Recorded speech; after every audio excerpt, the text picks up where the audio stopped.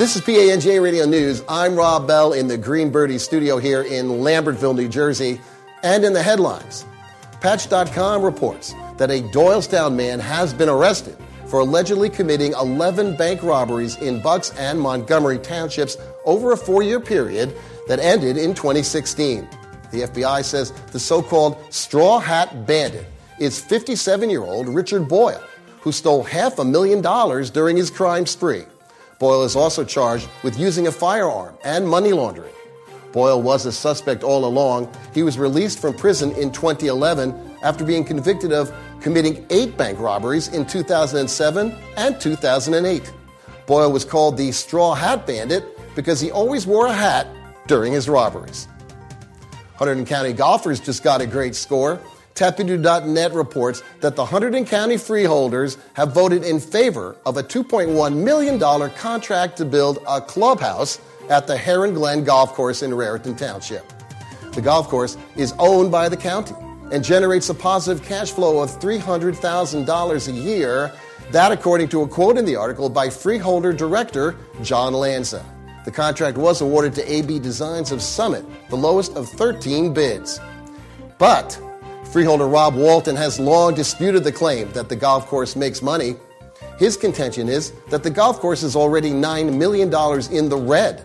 He also wants the design to delete a proposed banquet hall to save $1.5 million. The golf course is currently using a dilapidated modular that is subpar.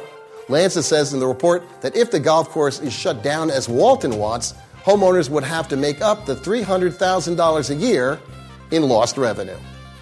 Also from TapInto.net, Raritan Township's top zoning officer recently quit his job because he felt disrespected for doing his job.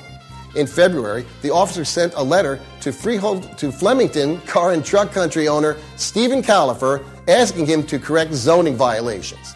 According to the article, the certified letter asked Califer to pave an area on one of his properties where he parked about 100 new cars or pay a fine, prompting Califer to criticize the letter at an open township committee meeting by saying, quote, "That's not how I do business." The article says Califer instead asked for a planning board ordinance allowing him to park cars on the property regardless of whether it is paved.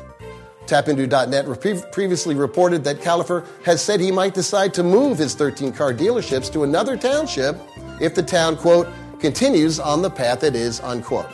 The zoning official tells TapInto.net that he had decided to quit because he felt Califer was given free rein to criticize him, adding he had been, quote, "unjustly and disrespectfully treated."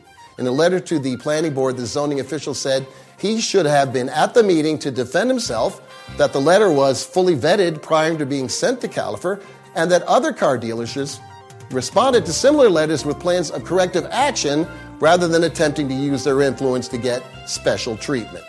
The planning board has not, as of yet, held a hearing on Califer's ordinance request, and the vehicles remain parked on the unpaved land on Califer's property.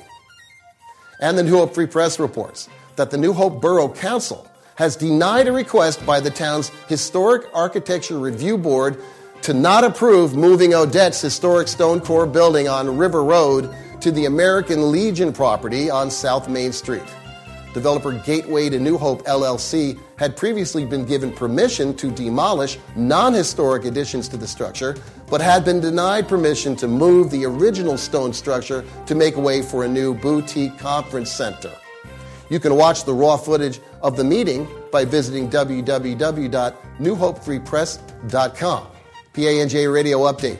On In the Green Room this week, Vinny talks about an anti-drug effort to get expired drugs off the street and educate teenagers about the dangers of drugs. And check out Food for Thought at 1 p.m. as I talk about my recent trip to Cuba and the amazing food and culture I enjoyed there during my visit. For the full list of our original programming, updated daily, please check out our schedule page at www.panjradio.com. Today's news is sponsored by Chiromatic of Princeton. Chiromatic of Princeton's mattresses are clinically proven to reduce back pain and stiffness and improve overall sleep quality.